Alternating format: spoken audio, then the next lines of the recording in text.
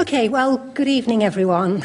My name's Jill PA, and I'm delighted to welcome you to Baroness Jean Corsten's public lecture, Women in Prison, More Troubled Than Troublesome. This topic is particularly apposite because, as I'm sure many of you will know, tomorrow is World Mental Health Day. Now, important issues first. Our Twitter hashtag is LSE Women in Prison. I find this slightly unsettling because there are quite a few of us LSE women. Second, the event is being video and audio recorded, and assuming there are no technical difficulties, there will be a podcast available online in due course. Third, timing. Baroness Corsten is going to speak for about 45 minutes, and then there will be 45 minutes of questions, and we need to finish by 8 o'clock. Now, I just wanted to say a few words by way of introduction, because Baroness Corsten has had an exceptional and, frankly, inspirational career. Jean Corsten came to the Law Department at the LSE as a mature student. That's unusual in itself, but as she was explaining to me just now, she was actually in her 40s when she came to the LSE as a student, which makes it very, very unusual, in fact, almost unheard of. She took an LLB with us and went on to qualify as a barrister. She then became the Labour MP for Bristol East, a seat that she held for some 13 years. And during that time, she also became the first female chair of the Parliamentary Labour Party. She chaired the Joint Committee on Human Rights and led a review into deaths in custody.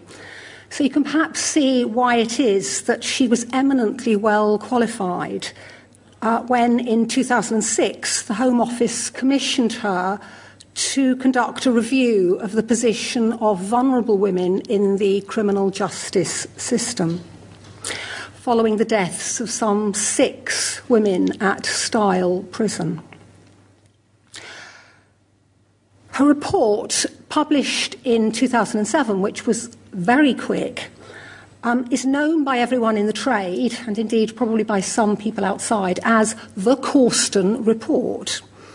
It had 43 recommendations and made an argument, a coherent argument, for a radically new woman-centred approach to women's imprisonment and the way in which women are dealt with in the criminal justice system. And it elicited a response from the government, which rejected only 3 of those recommendations.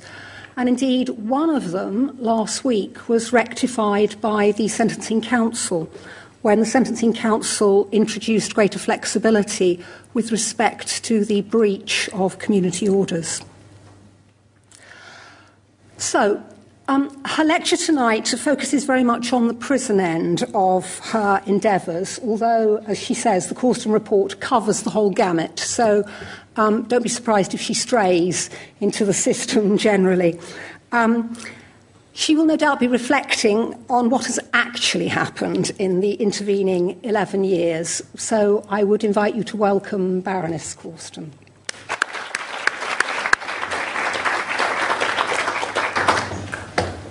Well, thank you very much for that introduction. It is a pleasure to be back here, almost 32 years to the day since I started as what I think probably was the Law Department's most elderly undergraduate of all time. This place was a life changer for me, as it has been for so many others, and I'm sure it will be for many of you. Professor PA has already said something about the introduction and the circumstances surrounding my report. But this talk is about some of the most marginalised and misunderstood people in our society, women in the criminal justice system. And I want to introduce the subject by setting out the background to my report, which was commissioned in March 2006, completed by the 1st of January 2007, and published by the Home Office in March of the same year. In 2003, 14 women took their own lives in prisons in England. These deaths are categorised by the prison service as self-inflicted because one can never be sure that death was the intention. Sometimes it is a cry for help which no one hears. In 2004, 13 women died, 6 of them in one prison, Stile, in Cheshire. Towards the end of that time, the then Home Secretary, Charles Clarke, had given to the new Prisons and Probation Ombudsman the responsibility of conducting an independent investigation into all deaths in custody, a task previously allocated in-house to a governor from another prison. Concurrently, there were calls for a public inquiry, principally from a woman called Pauline Campbell, whose daughter Sarah had died in Stile at the age of 18. Sarah had got in with what we would call the wrong crowd and ended up committing petty street crime so as to fund a drug habit. She harried an elderly man in the street for money, but he collapsed with a fatal heart attack. Sarah was charged with manslaughter. Pauline Campbell was the antithesis of a mother of a woman in prison. She was elegant, middle class, articulate, professional, and she started a one-woman campaign protesting outside any prison where a woman had died, making sure she would be arrested and calling for a public inquiry. As can be imagined, she became a challenge to Charles Clarke because she was such an effective campaigner. And one of the things of which I'm most proud is that Pauline first treated me with the utmost hostility and scorn. She had assumed that I was an establishment figure and that my report would be a whitewash. A year later, at a conference, she gave me a hug and she said, "I'm due to appear in court again soon. Will you defend me?" I explained that I no longer had a practicing certificate as a barrister, but Pauline did not live to see any significant change in the situation. She was found dead on Sarah's grave in May 2008. Charles Clarke saw no useful purpose in a public inquiry because he reasoned that the Ombudsman's report into the last death at Stile, that of a young woman called Julie Walsh, would encompass all the others. I think that he was also very affected by a letter written to him by the coroner for Cheshire, Nicholas Reinberg, in which he wrote, referring to the witnesses who appeared before him at Julie Walsh's inquest, "I saw a group of damaged individuals committing for the most part petty crime for whom imprisonment represented a disproportionate response. That was what particularly struck me with Julie Walsh, who had spent the majority of her adult life serving at regular intervals short periods of imprisonment for crimes which represented a social nuisance rather than anything that demanded the most extreme form of punishment. I was greatly saddened by the pathetic individuals who came before me as witnesses, who no doubt mirrored the pathetic individuals who had died. A far-ranging review concentrating on alternatives to imprisonment for drug-dependent women coming before the courts charged with petty crime would be a very valuable exercise." Charles Clarke and his ministerial team, which included 3 women, decided not to respond by commissioning yet more research, which had been recommended by senior officials. The women in the ministerial team said they wanted a practical piece of work, drawing on the research of the previous 30 years, all of which, by the way, pointed in the same direction, and to make recommendations. Civil servants said that they did not know of such a person. Ministers said that they did. And this is where I was asked to come on the scene. I was not entirely new to the subject. As a member of the Home Affairs Select Committee of the House of Commons, I visited Holloway Prison in London in 1994 and will never forget my first sight of a baby in prison. And as the founding chair of Parliament's Joint Committee on Human Rights, I had led an inquiry into deaths in all forms of state custody, prompted by the death of one of my young African Caribbean constituents in Dartmoor Prison as a result of face-down restraint. My terms of reference from the Minister, Baroness Patricia Scotland, who is now the Secretary-General of the Commonwealth, made reference to vulnerable women. I replied, saying, "It may be unhelpful to continue describing women with highly complex sets of problems, often stemming from long histories of abuse and lack of care, as vulnerable, or as I have heard them called, poor copers or inadequates. This labelling only serves to sustain the perception of the public, staff, and the women themselves that they are second-class citizens, undeserving of care and compassion and treatment as individual people and impervious to change." I went on to say that I therefore declined to define vulnerable as required by the terms of reference and would instead consider these women in terms of their vulnerabilities. It is unusual, to say the least, for anyone to decline terms of reference from the Minister, but I'd made it clear at the outset that the work would be my own, that I would require the assistance of Home Office officials, that I would be able to go where I chose and talk to anyone I wished, and that my report would be published in full without amendment. This had all been agreed. I then set out what I considered to be the dimensions of these vulnerabilities, which I considered fell into three categories. First, domestic circumstances and problems such as domestic violence, childcare issues, being a single parent. Second, personal circumstances such as mental illness, sexual abuse, low self-esteem, eating disorders, substance misuse. And third, socioeconomic factors such as poverty, isolation, and unemployment. I contended that when women are experiencing a combination of factors from each of these three types of vulnerabilities, it was likely to lead to a crisis point that ultimately results in prison. Fortunately, Baroness Scotland acknowledged the dangers of labelling women in this way and agreed with my decision not to do so. I also determined to consider women at risk of offending. I set up a reference group of experts to assist me.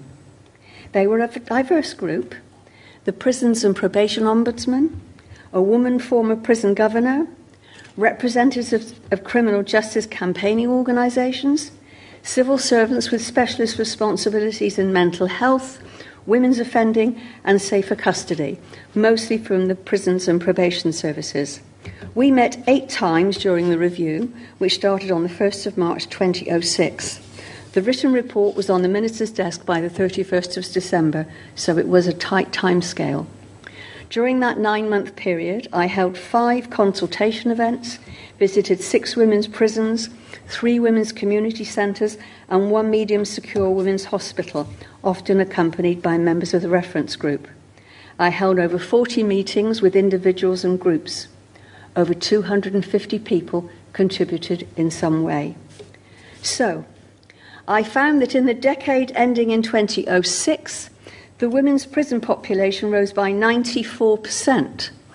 The corresponding rise for men was 38%. And the reason was quite simple. Courts were using custody more frequently for women for less serious offences. This was brought home to me when I attended a round table involving judges, magistrates, coroners, social workers and lawyers. I was sitting next to a very senior judge on the North Western Circuit. When I stated that women were dealt with by the courts more severely than men, he asserted that I was quite wrong. So I told him of a woman in Holloway Prison serving life for a first offence of wounding with intent. She had taken her own life in prison. I asked him whether any man would have received such a sentence for the same offence. He merely patted my hand and said, "You must be mistaken, my dear."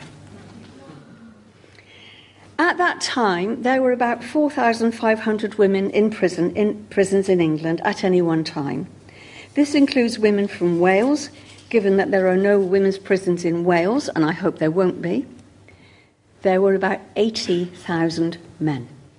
It is easy to see why women could be an overlooked afterthought. Nearly 3/4 of women sentenced to custody are therefore less than 12 months. Significantly, only 45% of women remanded into custody go on to receive a custodial sentence. They are generally on remand for 28 days, long enough to lose home and children, with little chance of getting either back, of which I shall say more later. Only 3.2% of this total female population are assessed as presenting a high or very high risk of serious harm to others in the community, compared with 11.4% of male prisoners. I want to stress at this point that I am not one of those people who say that no woman should ever be held in prison. There are a small number of women in English prisons who are rightly deprived of their liberty. Now, to the personal side of those numbers. 80% of these women have mental health problems. At least half of them were a suicide risk before they went into prison. When they are released, they are about 30 times more likely than women in the general population to take their own lives. Nearly 3/4 of them are drug dependent, and not just Class A drugs. Some women entering prison can have a polydrug misuse of prescription and illegal drugs and alcohol. I found that sexual and violent victimization often triggers offending. And what I found absolutely extraordinary was the degree of abuse suffered by these women. Over half of them will admit to some form of abuse. It is shocking how often it is childhood sexual abuse, leaving them feeling not only a total lack of self-confidence, but a lack of self-worth. Because, of course, like most victims, they blame themselves. And what makes me particularly angry is that we are rightly exercised about paedophiles while generally giving scant regard to their victims, many of whom end up in prison. They are people with no life skills. And I mean no life skills. The things that we all take for granted, that we think are part of the human condition, are actually things we learn if we are lucky. How to hold a conversation, how to make a persuasive phone call, how to work with and cooperate with others, how to keep appointments. It is extraordinary how many of these women do not have these skills. I heard of women who did not even know how to clean a toilet because they had never seen a toilet brush or a tub of toilet cleaner. If you can't do any of these things, then your parenting isn't up to much, you're not a very good neighbour, you're not a very good citizen. And they self-harm. Women make up 5% of the prison population, but they are responsible for 51% of the self-harm, much of which is too shocking to describe. Last year, in 2017, 8,317 instances of self-harm were documented in women's prisons. Self-harm has to be recognised as an understandable phenomenon when a person has responsibility but no control over their lives. One of the women who took her own life in prison was charged with arson. She had set fire to herself in bed, thereby endangering the lives of others. We can only guess her mental state. They commit offences that are frequently associated with poverty and financial difficulties. Shoplifting for food for the family is common. Handling stolen goods for male partners is not unusual. And they are mothers. Every year in England and Wales, about 17,000 children are affected by the imprisonment of their mothers. A large number of these children will end up in prison themselves. I have been told as many as half of them. Only 5% of these children will stay in the family home, and generally their fathers don't look after them. If a man goes to prison, there is generally someone to keep the home fires burning, and at least the children are okay. And these women try to bring up their children from prison. You can hear them on the phone doing just that. Many of them keep having babies. There were press reports 2 years ago of a woman who had had 18 babies, all taken away at birth. These women want to be allowed to keep one and need help with the skills and means to do so. They're held a long way from home because there are so few women's prisons, so there can be horrendous round trips to see mummy. And anyway, people don't generally visit women in the numbers visiting men. A male prison at visiting times is packed. A women's prison isn't. This break in contact between mother and child can be catastrophic. The children of women in prison are, more often than not, taken into care. If they stay in the family, living with a grandmother or aunt, they often do not want to change home and school again to live with their mothers. And on release, none of the women's offending behaviour has been dealt with because you can't do much in a few weeks or months. On release, the biggest hurdle is accommodation. Traditionally, if you ask anyone what is the most important priority for a prisoner on release, the answer will be employability. You don't have to look very far to know that for women it is accommodation. Time and again, I heard the heartbreaking lament, "I just want somewhere for me and my kids." So they go to the local authority housing department and at best are told that they are not eligible for family accommodation because they do not have their children with them and are offered, at best, a one-bedroom flat. At worst, they were told that they made themselves intentionally homeless by going to prison and consequently are not eligible for council housing, although I hope we've put a stop to that. They go to social services and are told that they cannot have their children back because either they have nowhere to live or are in a one-bedroom flat, which is not suitable for family accommodation. This is a downward spiral. I heard of a woman who gave birth in style. She herself was born there. Finally, I found that there was no one person or distinct body which had overall responsibility for women's prisons. They were always an afterthought on any agenda. As to my conclusions, I made 43 recommendations in all. 40 of them were accepted, although some were accepted with qualification. My main contention was that prison was a male construct. Prisons are designed for men and are by and large run by men. The regime was tailored to men's needs and offending and behavioural profile. Extreme security, constant searching. I have never heard of a woman escaping from prison, and if she did, she'd be easy to find. She would try to be with her children.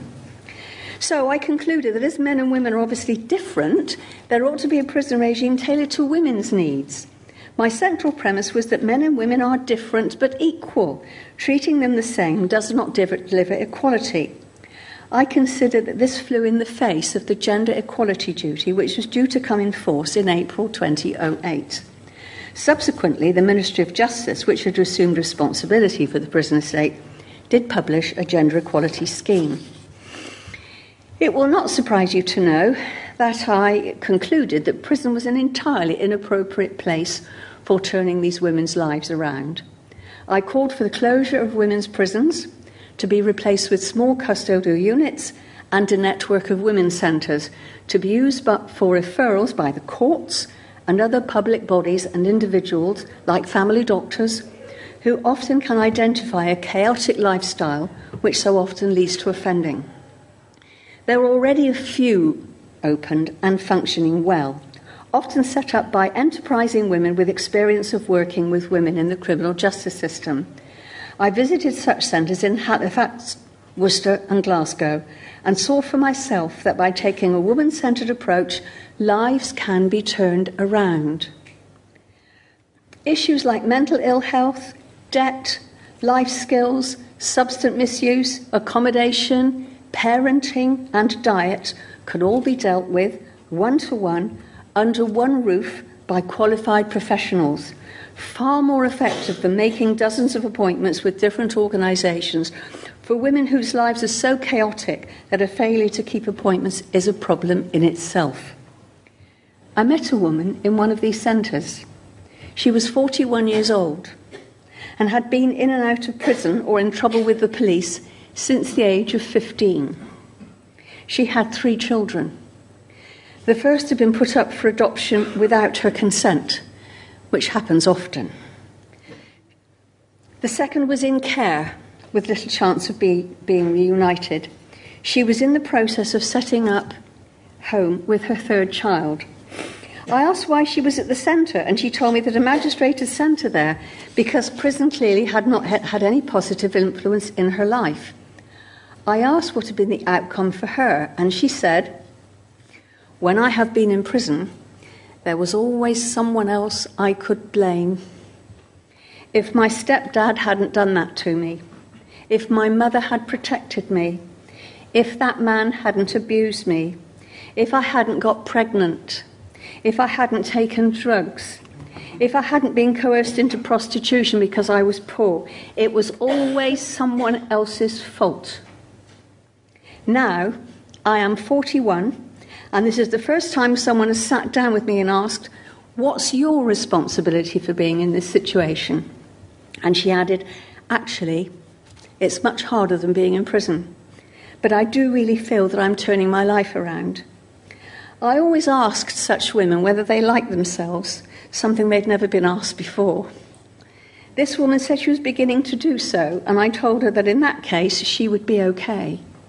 It is my contention that this is the foundation of self-esteem and self-confidence. When I was working on my report, I was told that the total cost of keeping a woman in prison for a year was £70,000. The cost of a place at the centre in Worcester was £750. I know which I think is a better value for money on every count. Another of my recommendations was that the routine strip searching regime should be radically changed.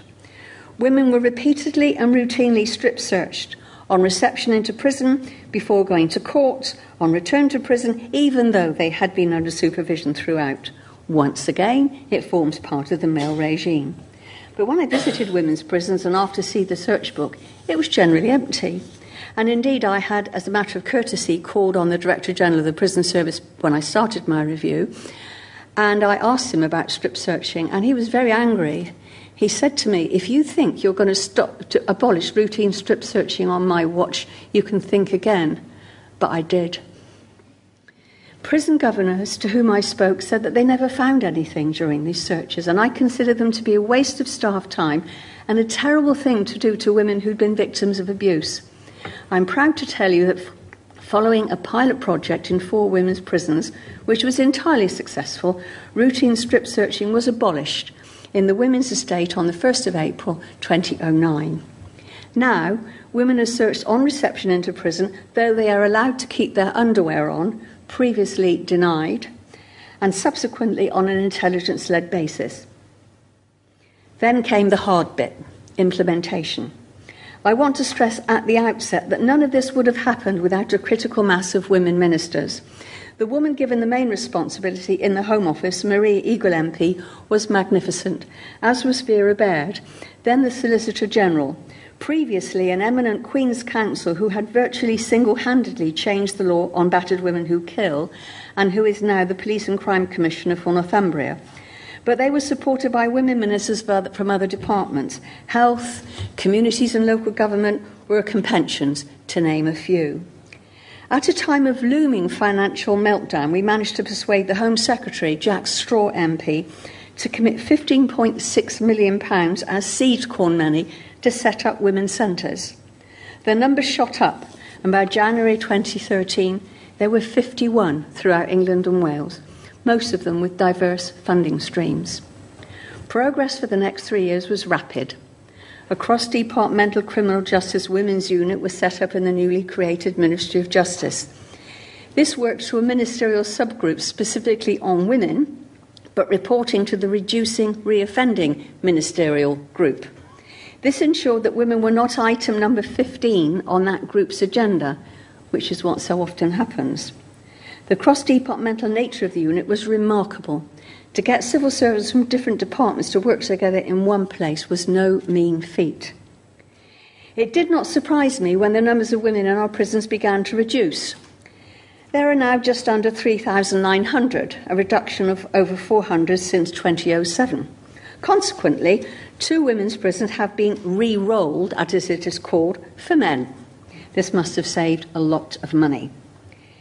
In some parts of the country, a conditional caution scheme was introduced, providing women who've admitted committing a low-level offence the opportunity to be diverted from court by accepting a caution with the condition that they attend a women's centre for an assessment. A national service framework for women offenders was issued, as was an offender management guide to working with women, so as to improve probation's response to working with women. a set of gender-specific standards for women's prisons was established. And the funding of an additional £15.6 million was allocated in 2009-10 to invest in additional services in the community for women offenders who are not a danger to the public and women at risk of offending, so as to develop one-stop shop services and bail support to better meet the needs of women. The National Offender Management Service, NOMS, known by some of us at the time as Nightmare on Marsham Street because that's where it was cited, developed a Women Awareness Staff Programme, a course for all staff and volunteers working with women. During the first year alone, 640 staff were trained, and the course has now been adapted for use in the community. A training programme for staff called Sex Workers in Prison was developed, enabling women to discuss their experiences and receive support while in prison to assist them in leaving sex work. Shortly after the report was published, I was approached by representatives of charitable trusts, foundations, and individual philanthropists to discuss ways in which they could assist with implementation of my report. They had previously funded projects in women's prisons, but my report had led them to believe that they had been working in a system designed to fail. We met in Holloway Prison in the summer of 2007, and I suggested ways in which they could work consistent with my report. I then forgot all about it until I got an email the following year from a woman talking about the Corston report and progress with the CIFC. I replied asking what the CIFC was. She said it was the Corston Independent Funders Coalition. Asked who they were, she said they were the people I'd met in Holloway. They'd got together, agreed to do as I suggested, and suddenly realised they'd not asked if they could use my name. I was flattered that they should want to do so. They comprised 21 such organisations or individuals, and they set up a £2.3 million Women's Diversionary Fund with the Ministry of Justice during 2009-10 to divert women from custody. There emerged a whole new cohort of women who worked in these centres. It was like an entirely new profession springing up. Many of them had been in prison themselves, and the example they set of how it is possible to turn a life around was truly inspiring, particularly to service users. I found myself sharing platforms with such women. It was inspiring. And the suicide numbers went down. There was 1 in 2008, and the highest number in the next 7 years was 5. The Labour government was defeated in 2010, and we had 5 years of coalition. Initially, it was a period of marking time at best. The first thing that happened was that the Criminal Justice Women's Unit was disbanded. I don't think that was necessarily a ministerial decision. I've always suspected that this was a decision taken by civil servants, and that ministers in the incoming government knew nothing about it. As I've said, officialdom does not take easily to that kind of interdepartmental initiative, but it meant that the ability to work across all aspects of the women's prison estate, as well as progress on community provision, was lost. And as an aside, when we were elected in 1997 as a Labour government, I was one of the people charged with helping to set up the first ever national childcare strategy. And you would not believe the interdepartmental civil war about A, who was going to write the minutes, and B, who was going to do the position paper for Tony Blair, the Prime Minister. It took a very long time. The ministerial group on reducing women's reoffending was also abolished. Apart from anything else, there were no women ministers in the department at that time. The women's centres continued to operate, but their funding became more precarious. They limped on from year to year, not knowing whether government support would continue. Their recidivism rates were impressive, but it was not easy to prove because we had never established a set of standards against which their success could be judged. The Ministry of Justice conducted research which showed that what has since been called the Corston approach did reduce women's reoffending. However, in September 2012, a new Secretary of State for Justice was appointed, Chris Grayling. He set about privatising probation services under a new policy initiative called Transforming Rehabilitation, which has been known as TR. which provided that services would be provided through community rehabilitation companies, CRCs.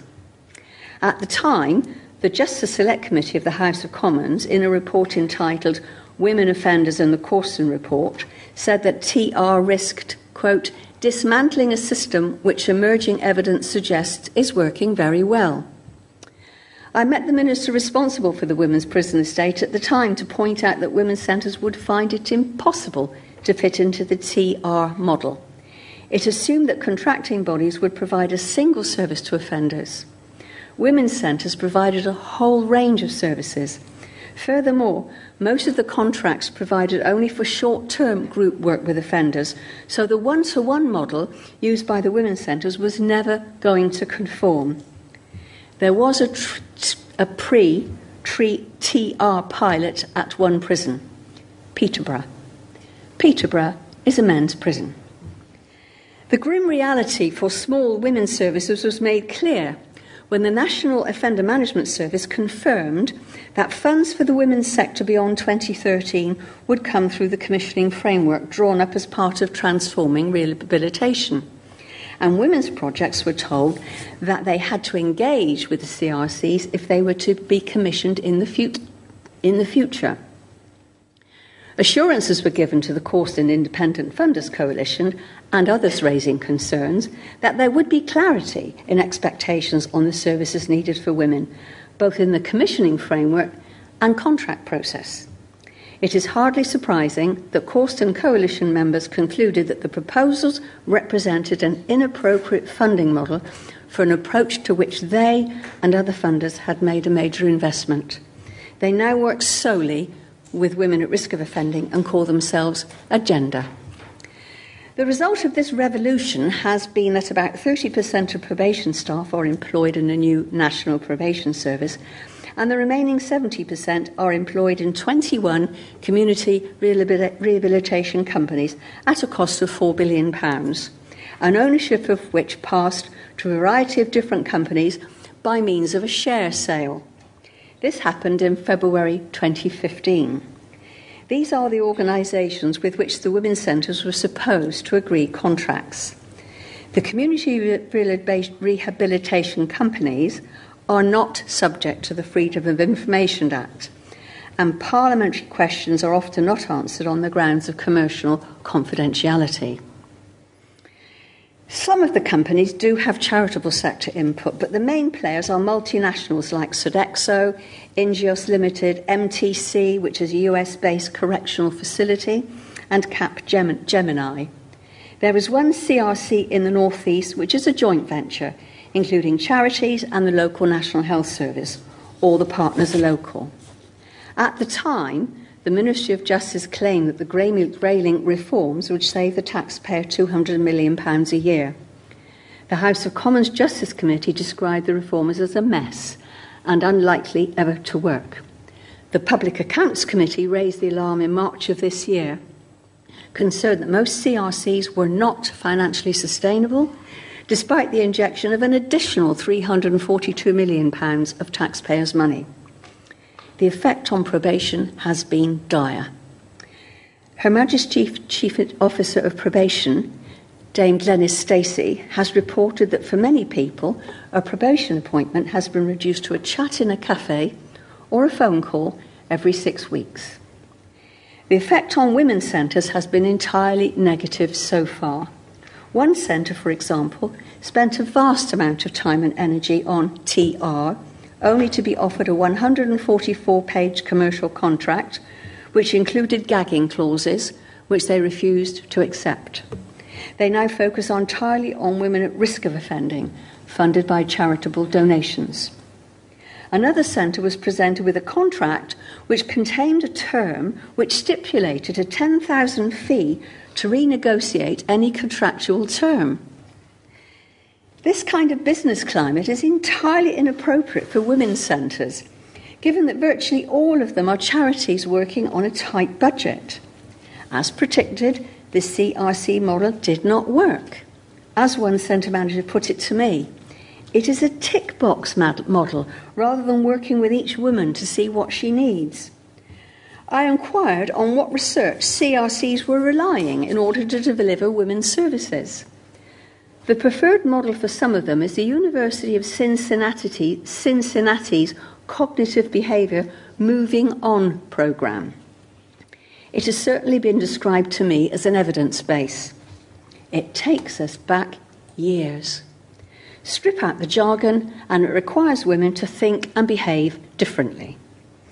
I have consistently argued to successive ministers and secretaries of state that the Women's Centre should be taken out of transforming rehabilitation and funded directly by the Prison and Probation Service. Offenders have always faced the prospect of recall to prison if they breach any of the terms of their release. Missing a probation appointment counts as a breach. A sick child at home or missing a bus is a breach. Previously, if someone served a sentence of less than 12 months, they were not subject to probation supervision. Now, under TR, they are under a mix of licence and supervision conditions for at least 12 months and can be recalled to prison for any breach during the licence period. Recall carries a further sentence of 2 weeks imprisonment. Some women have been recalled several times, a total of 271 in 2016. So it is a revolving door of release, breach, recall, release. I have been told that hundreds more women are now being recalled to prison under this system, often for non-attendance. Nobody has apparently asked what happens to children or the chance of mother and child reunion under this process. Chris Grayling left the Ministry of Justice in July 2016, moving to transport, and was replaced by Liz Truss until after the 27 general election, when David Gauke took over. Reality seemed to dawn. At the end of this July, as Parliament was rising for the summer, it was announced that the CRC contracts would be terminated early in 2020, 2 years earlier than planned. There is no clarity about what will replace them, though it is rumoured that the service will continue to be run by the private sector via 11 CRCs rather than 21. It has been reported that the extra cost of this failed policy is £170 million. We were promised a new female offender strategy. It initially included plans for 5 new women's prisons on shared sites with men, the worst of all worlds. But there was such an outcry, particularly from the all-party parliamentary group for women in the penal system, which I chair. After 5 years gestation, the strategy was published in the summer and recommends 5 new community women's centres, which will be residential. I assume this means that the women will be locked in. When I asked David Gauke what would happen to the women's children, he just gave me a blank look. There seems to be no money to properly fund the strategy. So how have the numbers of women in prison not increased dramatically? One explanation is the work that the centres do in working with women at risk of offending. It is also now obvious that the deep cuts in the prison service and police budgets have led to a great reduction in staffing levels. The Ministry of Justice budget has been cut by 30% in recent years and is facing further cuts of 20% in its budget by 2020. We have all seen on our TV screens the consequences of this policy: riots, prison damage, staff injury. So many staff who were skilled at emotional intelligence and diffusing violent confrontations are no longer there, and consequently there are not so many arrests for low-level crime like shoplifting because of police staffing cuts. Working in a women's prison can be a harrowing experience, and a full complement of staff is essential in reducing the numbers of deaths. As an example, women who intend to take their lives often do not try to hang themselves. They ligature, tying something round their necks and just pulling. So it's obvious that extreme vigilance can sometimes be crucial. One of the women who died just before I reported ligatured 83 times and was discovered each time by staff just in time. On the 84th attempt, she succeeded in killing herself. And I am sad to say that in 2016, 22 women died in English prisons, 12 of whom took their own lives, the highest number on record. it is getting back to square one. Meanwhile, the Scottish Government is doing just what I recommended, given that a report commissioned by them from Dame Eilish Angiolini came to identical conclusions. I know that the Women's Centre model works. I have met more than one woman who has said to me, "I am alive because of you." About 2 years after I reported, I was doing the ironing one Saturday and listening to Weekend Women's Hour and burnt myself when I heard my name. It was a piece about a women's centre, and the journalists were speaking to two women who had been in and out of prison but had then gone to a women's centre. And they were asked what happened when they were admitted, and they said, "We had to fill in a form and we thought it was rubbish." It was things like, what did you want to be when you were a child? Are your children proud of you? Do you think you had a decent education? And they said they were stupid questions and we thought it was rubbish, but it was easier than being in prison. And then they talked about what had happened to them. And the journalist asked the right last question. If you're trained as a lawyer, you're often told in court your last question can kill your case. But this journalist asked the right last question. She said, "By the way, you know these forms that you said were rubbish? What happened to them?" One said it was on her bedroom wall. The other said it was on her fridge. I also know that this system turns women's lives around. It gives them self-confidence and self-esteem, that it makes their children proud of them. It might not seem much, but it could be the whole world to these women, and it makes them better neighbours, and that is in everyone's interests. Thank you.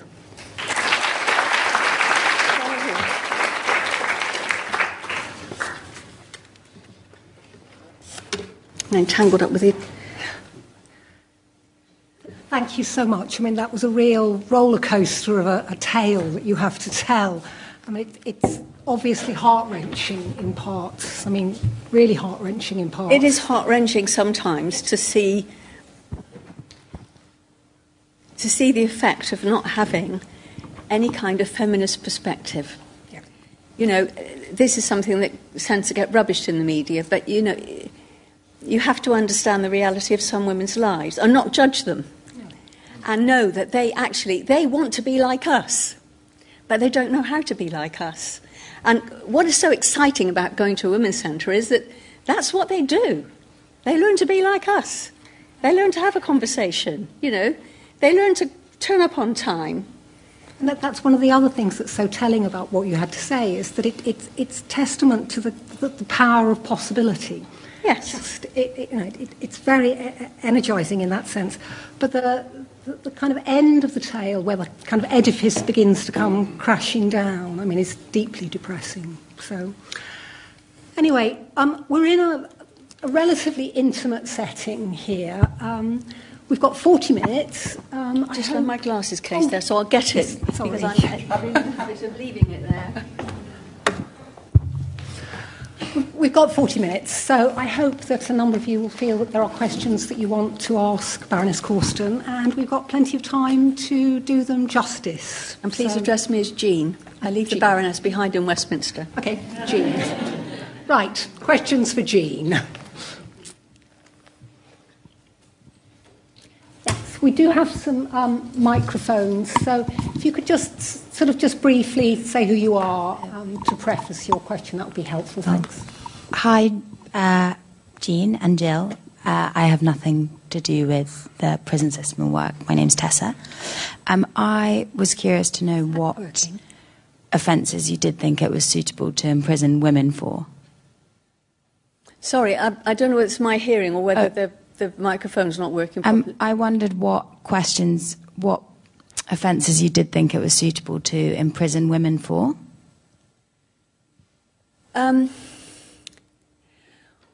Well, offences which of violent offences. You know, there are women like Rosemary West, who assisted her husband in murdering children. Obviously, she should be in prison. I think that we read in our newspapers, perhaps about once a month, about a woman who probably should be in prison.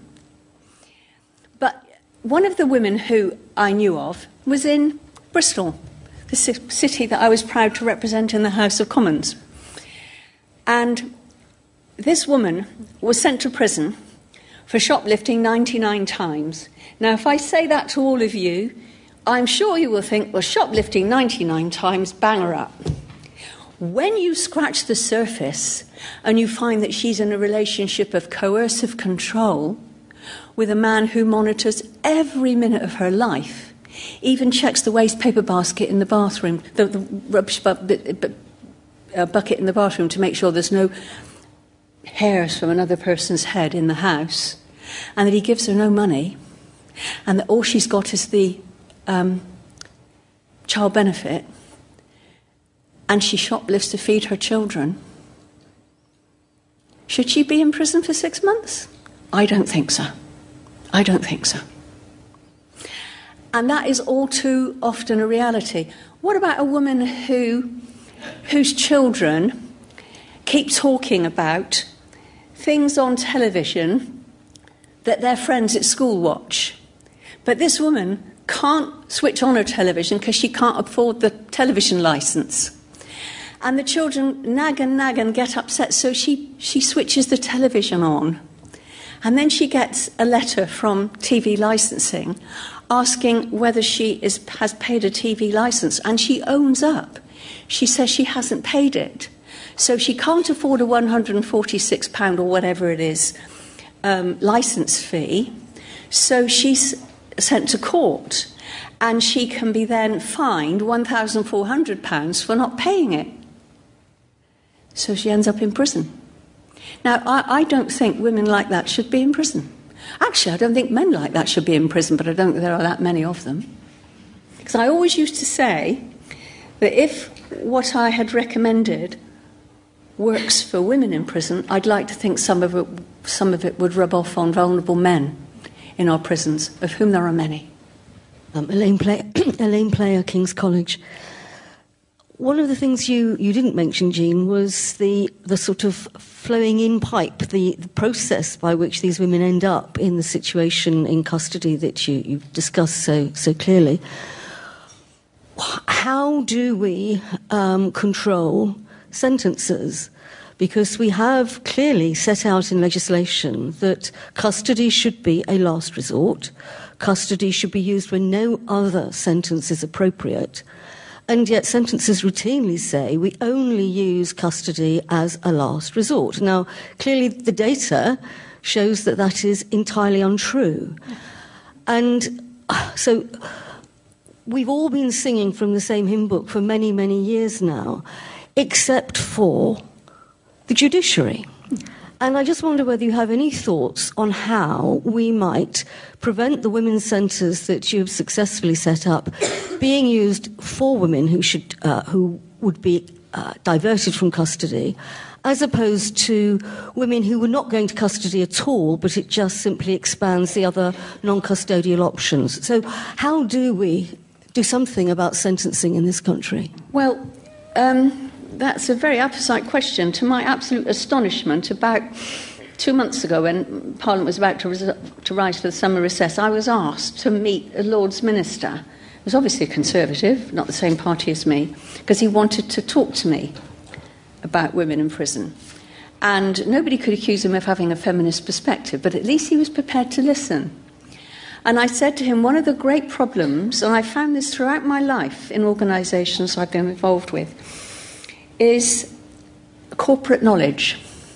So when I reported, I had very good relationships with the Magistrates Association, and I talked to them about what they ought to do and the confidence they should have in women's centres, and that they should visit any women's centre that was in their area. Admittedly, when I first went round, there were 4 women's centres, and there became 51, so obviously wasn't one everywhere. But this began to be disseminated throughout the magistracy. You know, have some confidence in women's centres.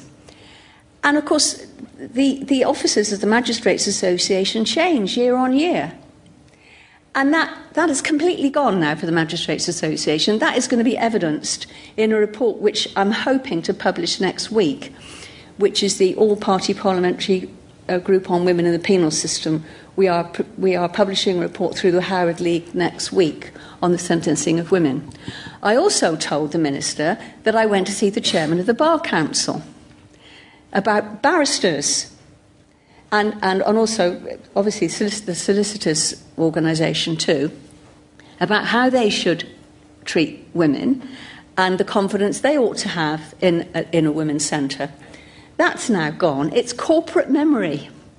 And I don't have the authority anymore. You know, I'm not part of government. I don't have the authority anymore to go around doing that. But I did say to him, this is what you should do. You should talk to the Bar Council. You should talk to the Solicitors' Authority. You should talk to the magistracy. You should get them to go and visit their local women's centre so that the scales fall from their eyes and they realise that for a fraction of the money, they can have an entirely positive outcome. I mean, I Sorry, it's a counsel of despair, but do you want to just follow up? Because otherwise I was going to follow up myself. So. No, you carry on. So, sorry, Elaine and I were both involved in a study of judicial sentencing back in the 1980s. So this is an issue that touches our hearts very firmly. So you go for it. Well, I understand that gentle persuasion is always preferable to a more coercive approach, but we've had decades and decades of trying to gently persuade sentencers to change their practices.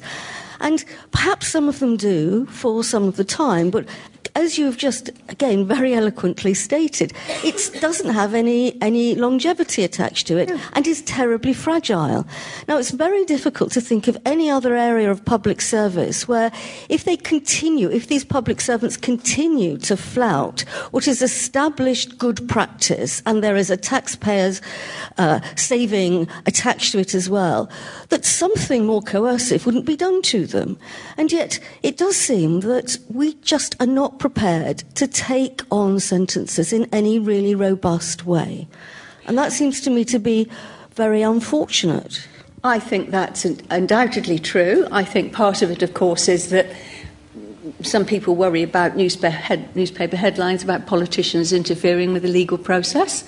But I just say they don't mind that. When they are, David Blunkett was very happy to interfere in sentencing practice when he thought that the courts were being too lenient in relation to tariffs associated with life sentences. Yeah. So, they do have previous for this. It's just that it's always in the opposite direction. They do, and sometimes change is just happenstance. I practice as a barrister in Bristol, and I shared a room with somebody. Well, with two people actually, and they both did crime. I did a lot of discrimination, race and sex discrimination, and family work. And one of them is now a judge. And somebody mentioned the Corson report to him, and he said, "Is that Jean?" And they said, "Yes." "Oh, I'll read that," he said, "because I know Jean." And I went to a Howard League function in Bristol a few years ago, and there he was. So, it was great to see him. And he said, "I implement your report." I said, "Do you?" He said, "Yeah, I do." He said, "You're right." He said, "Sometimes I get in trouble with my colleagues, but I implement it." He said, "Because we have got a women's centre in Bristol." He said, "It's called Eden House." I said, "I know." And I said, "Well, why are you doing it?" And he said, "It was because it was your name on the cover." Now, you see, you can't spend your life worrying about anecdotes like that. And when I spoke to the Minister in July, I said to him, "You have the authority to go to the Bar Council, to the Solicitors' Authority and the Magistracy." I said, because I took evidence from the chair of the Magistrates Association in June, and he didn't know what I was talking about. I'm sorry if it sounds like a counsel of despair, but I feel the need to keep going. Yeah, I think we all feel the need to keep going. So, yes, please, in the striped top.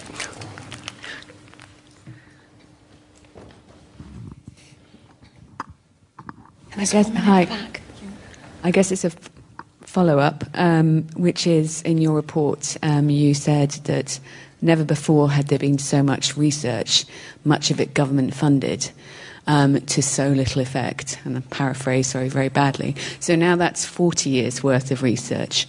And I just wonder, having a practice and research background myself and being so passionately and frustrated by this lack of being heard, what action or what can be done? Do we keep going? Who's going to listen? Well, I decided a long time that the only answer was just to keep going. This isn't the only thing I focus on in Parliament. I just recently chaired a select committee on social mobility, and I'm a member of the Constitution Committee. But apart from that, this is what I do.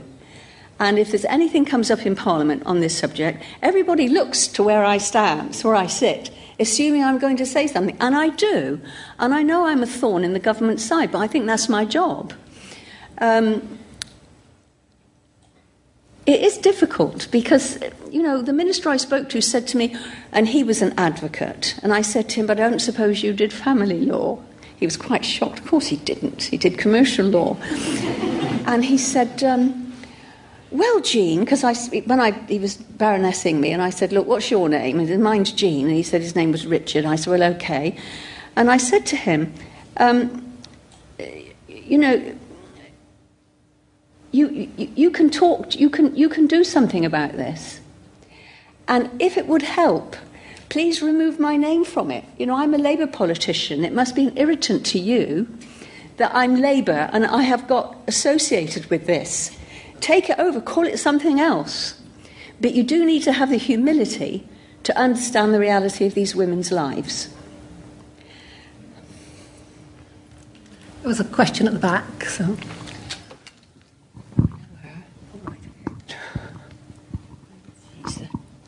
Yvonne Roberts, chair of a charity called Women in Prison, and Jean is our patron.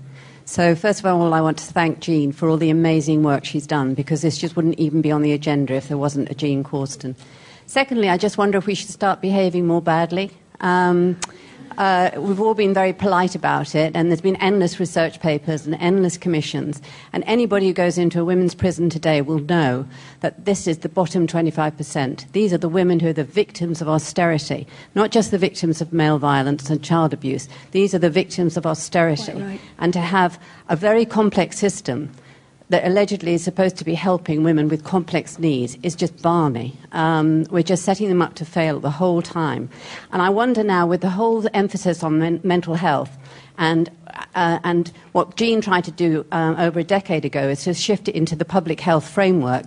Maybe there is a new area there where we can keep pressing that the majority of these women actually suffer hugely from mental ill health, yeah, and all the attending addictions and abuses that come because of that. Maybe we just need to reframe the argument, because unless we get the public on side, nothing is going to change. We need to embarrass government, be it Labour, Tory or any other mix of it, a coalition, to do something, because it's costing taxpayers huge amounts of money. It's creating another generation of children who will grow up and as Jean said, will like their mother, give birth in style. So maybe it's time to be much more disrespectful and seriously think about what we do in terms of direct action, because I don't think anything else is really working. No, I think you're right. And I would like to think there are more people who are vocal and passionate about it. I'm not trying to suggest that I feel like a lone voice crying out in the wilderness, because I don't.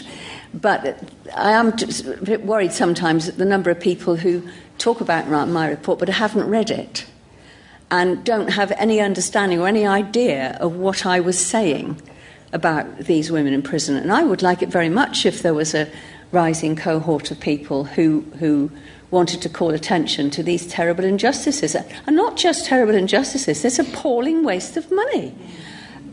Because, sending these women to prison, it does nothing. I mean, Vicky Pryce, do those of you remember Vicky Pryce? She was married to Chris Huhne, the government minister, and she took his speeding points, and she ended up in prison.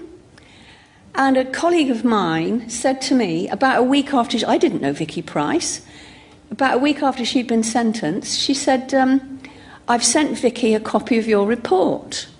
So, and several weeks later, I get this letter. Please, can I come and see you? Vicky Price. And, she said the scales fell from her eyes. She was so shocked at the condition of these women and the fact that so many of them were there because of men. I mean, some of you won't know this. There was a woman called Angela Cannings. She was imprisoned, good 10 years ago, wrongly imprisoned for shaken baby syndrome. She died not all that long after release, really. I think it destroyed her. But she wrote a book about her experience and said that for most of these women, the offences they'd committed were, on the face of it, very trivial.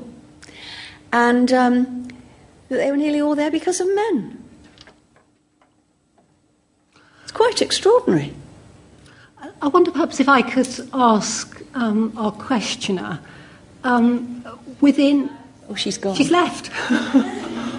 Well, I do know her. She's a journalist, and I suspect she's been recalled to her paper. Oh, right. I was going to ask her what she could suggest that we might do within the boundaries of the law, obviously, to behave more badly, to agitate in a more effective way. Well, a very good way would be getting in touch with a charity called Women in Prison. Now, I do admit that I am their patron, but I tell you, they do the most fantastic work in our women's prisons on a shoestring. If I come across anybody with money, I tend to say, have you got some to spare for women in prison? They usually say no, but at least I've tried. But that would be a good place to start. OK, so we all need to do that. And also at the back. So. Hi, Jean. I'm Jodie. I work part-time at Women in Prison, coincidentally, alongside my undergraduate degree. I think part of what we can do is the way I think society, just generalising a little bit, speaks about these women affected by the criminal justice system. That's part of the problem. That's part of the reason why we can't get down to these root causes and understand why these women are interacting in this way and why they are there in the first place. And I think just an example of how we can change the rhetoric around this is that at Christmas last year, Women in Prison actually ran a social media campaign asking the public to donate their front halves of their Christmas cards, because a simple thing of allowing women in prison to create something for their loved ones, it was almost humanising these women that are often written off as people often see those affected by criminal justice system. And I think that's part of it. It's about humanising these women. And something so small, by saying, oh, can you donate your Christmas cards? Because actually these women in prison don't get to see their children very often, and sending something like a card or a letter that they've made themselves makes such a difference. It went absolutely viral. And it often I feel... and similarly with my colleagues at Women in Prison, is that this is often viewed as like a niche cause, or it's not in the mainstream, and people don't often donate to us. And I think something like that, I think it was really powerful. And I know Yvonne was saying about being a bit more disrespectful, and I think I'm all for that as well. I think it does have to get to that at some point, but I just wanted to mention that because I think the way we speak about these women in the media or in politics, I think that could be a lot more positive, and I think that would have a powerful effect. Well, you're quite right. The way that these women are treated is often under the guise of bad girls. There was a series of programmes a while back about these bad girls. They are noisy. They're often noisy, but it masks a terrible vulnerability of which they are all too well aware. Now, about 11 years ago, BBC Two ran a series, Women on the Inside. And that might have been Style Prison from memory. I think it was actually. It was BBC Northwest. And their switchboard, I don't know if they had a website at the time, was absolutely jammed with people ringing up to say, I didn't realise people like women like that were in our prisons. They shouldn't be in prison. And in a way, the scales fell from some people's eyes, that they realised that these noisy women are actually people who, A, shouldn't be in prison, B, are probably mentally ill. 3, have survived the kind of abuse that might destroy some of us, and are survivors. And you're quite right about Christmas cards. My family always says the ones that I'm going to keep are the 2 or 3 I get from women in prison who say nice things like, I'd be dead if it wasn't for you. Could I just do a little disclaimer? We are not receiving Christmas cards anymore because we've received so many. We've been overrun by Christmas cards, just to put that out there. And I do. But yeah. Okay, thank you. There were some questions hovering in the centre, so perhaps the lady here with quite a few now. Dark hair.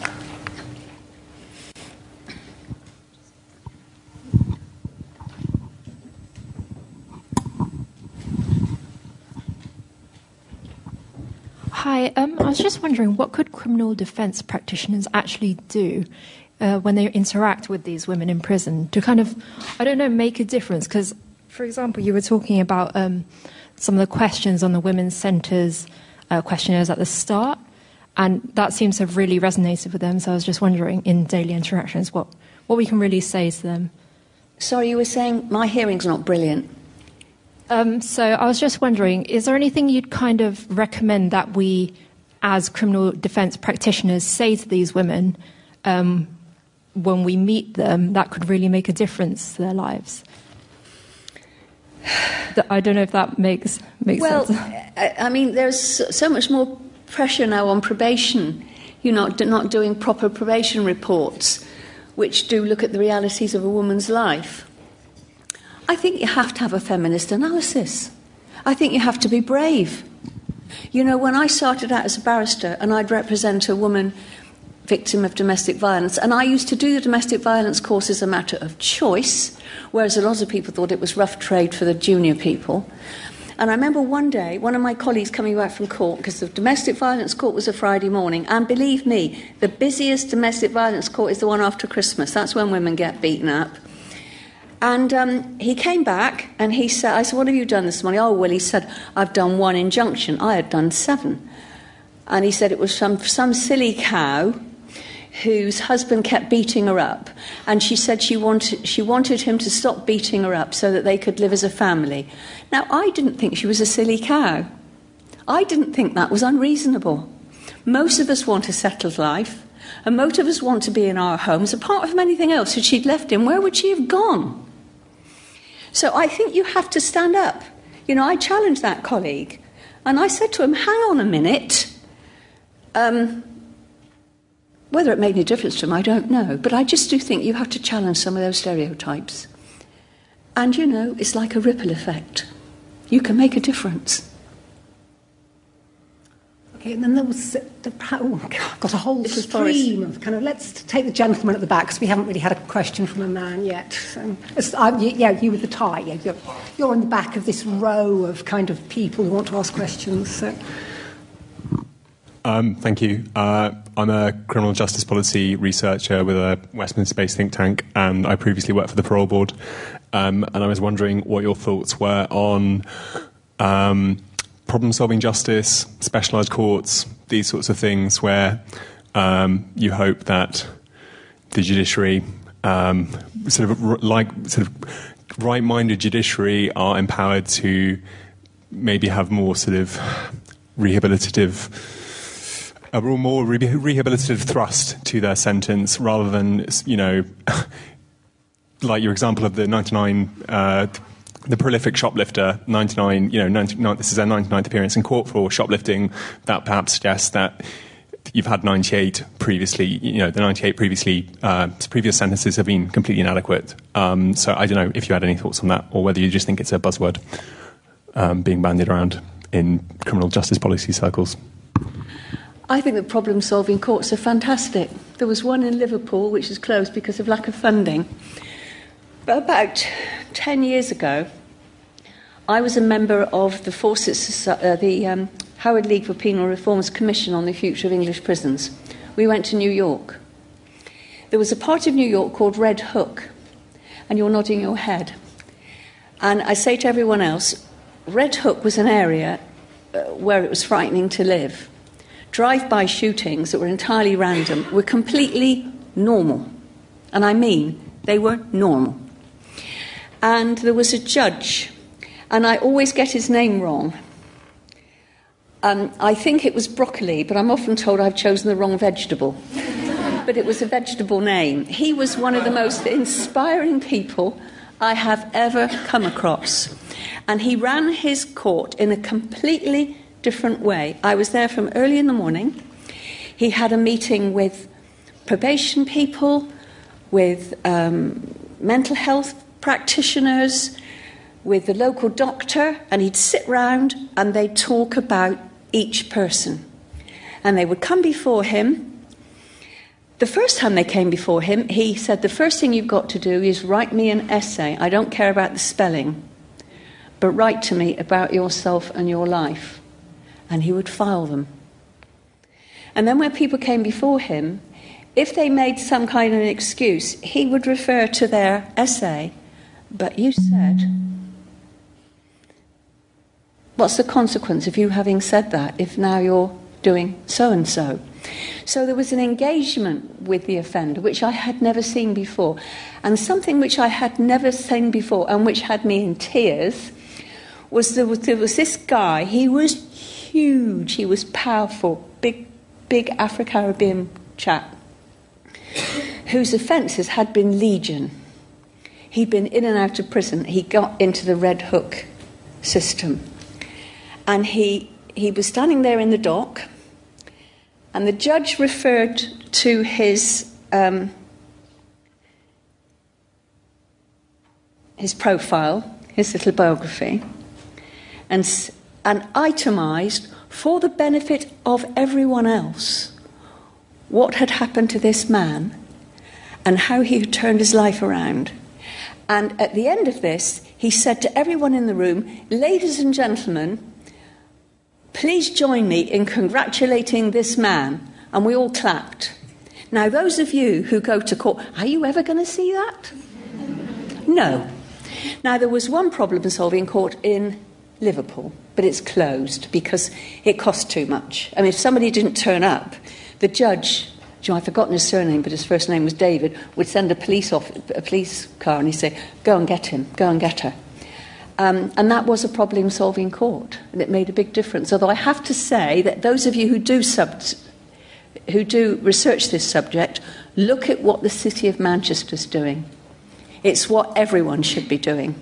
It was partly because the chief constable at the time, whose first name I can't remember, but it was Fahy, his surname is Fahy.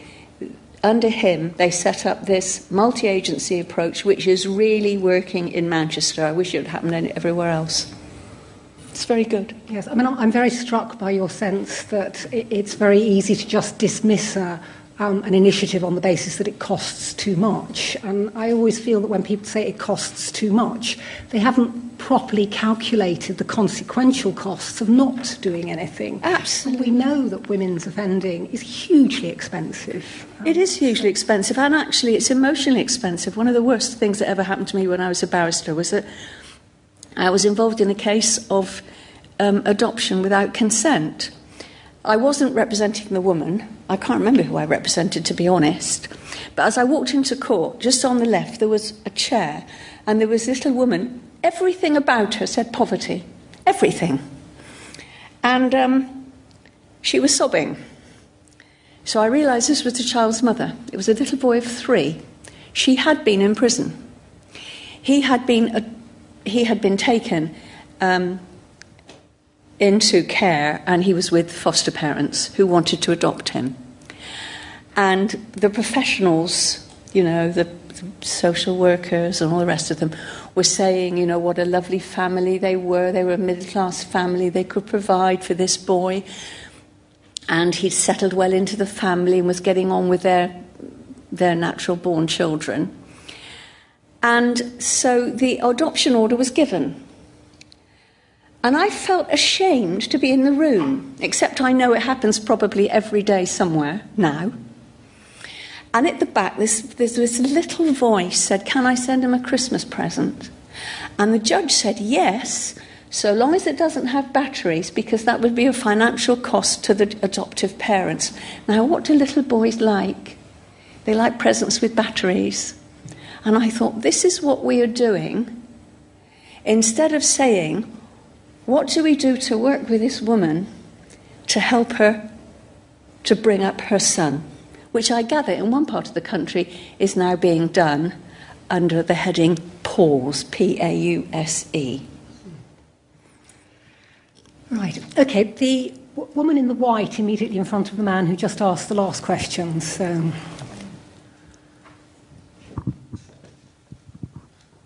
Good afternoon. I'm Christina, and I'm studying international relations. And it's really interesting how you talk about. Sorry, I can't hear you very well. Okay, better. Better, yeah. It's really interesting how you talk about the system. It kind of reminds me to new penology ideas. So it's like prison. It's a place where you will never get out socially accepted. So what would you think of methods such as granting more paroles and electronic monitoring? Like, would that be helpful, or would that be more intrusive for women? Or well, I'm on the face of it in favour of anything which involves a woman leaving prison earlier than intended. The only trouble with the security tagging is who's at the other end and what work do they do. You know, just a question of checking with this little gadget on your leg. I mean, when Vicky Price came to see me, it didn't surprise me to see that she was wearing trousers that were very long and were hanging in folds at her ankle, and I thought, well, she's wearing a tag. Well, it was all right for her, a highly respected economist, very intelligent woman, professional background, you know, well off. But so many people have put on tags. It's pointless. I mean, they just go back to where they were. And I don't see, you know, if you're going to send an offender back exactly to where they were, then you're just going to repeat that cycle. You have to work with people. These people have no self-confidence. They don't think they're like us. They'd love to be like us. And putting a bit of stuff on their ankles isn't going to turn their lives around. Okay, and then the lady in the light green. Hi, I'm Hannah. I'm a psychologist in the prison service. I've only just joined them. I'm in the male establishment, but I have just finished working in children's social care. So I've had to work with a lot of children who have gone through the experiences of the women that you've worked with, and a lot of women who have been in prison or on that way. I suppose this is a bit more personal. I know we've spoken a lot about legislation and what we should be doing. On a more personal level, I experienced certainly every day when I was working in children's social care how the opportunities and the privileges that I have had have been so different from these women that I was in contact with. And I'd be interested to know, in doing your report and meeting so many of these women, what resonated with you about the opportunities that you have had. You mean me personally? Well, for me it was luck. I grew up in a very poor working class family. Unlike nearly everybody here, I had to leave at school at 16 because there was no money. So that was the other good thing about me that made me understand these women. Because I didn't have to tell them any of this, but I think in a way they kind of guessed it. So for me it was luck. It was just luck. And I don't think we should necessarily be. But of course, I had grown up in a family where I understood how to behave, how to speak to people. There was an emphasis on my education, such as it was, and I was loved. Those are things that most of these women don't have. So, you know, starting when they're 30 to try to inculcate some of this is very difficult, but it isn't impossible. And one of the things, I don't do it so much now. I mean, I used to go to women's prisons a lot, but to be honest with you, you take them home with you. And, you know, since I've been widowed, I have nobody on whom to offload. So instead of locking them up inside me, I don't go. But I don't need to, because I do know who these women are. And all I will say is, I know it is possible, because I have seen it time and again, to give these women self-confidence and to make them like us. And it is wonderful to watch.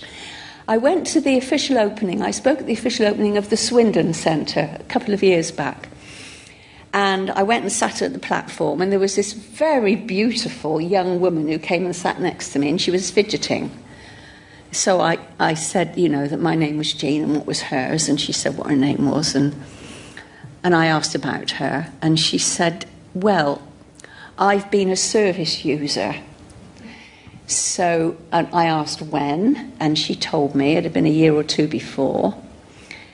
And so, I tried to chat to her sympathetically and try to find out about her. And then she really opened up. She said, 4 years ago, if I'd met you in the street, I'd have mugged you. And I said, and now you're sitting beside me on a platform and you're going to make a speech. And she said, yes. And that was because of the Women's Centre in Gloucester. And I said, well, it was a privilege to share the platform with her. And it was just so wonderful to see this woman who had been, like all the women I've described, standing up and talking about the centre and what it had done for her. And, it's not rocket science, but you need some emotional intelligence. And it is sadly lacking in some places, without naming them.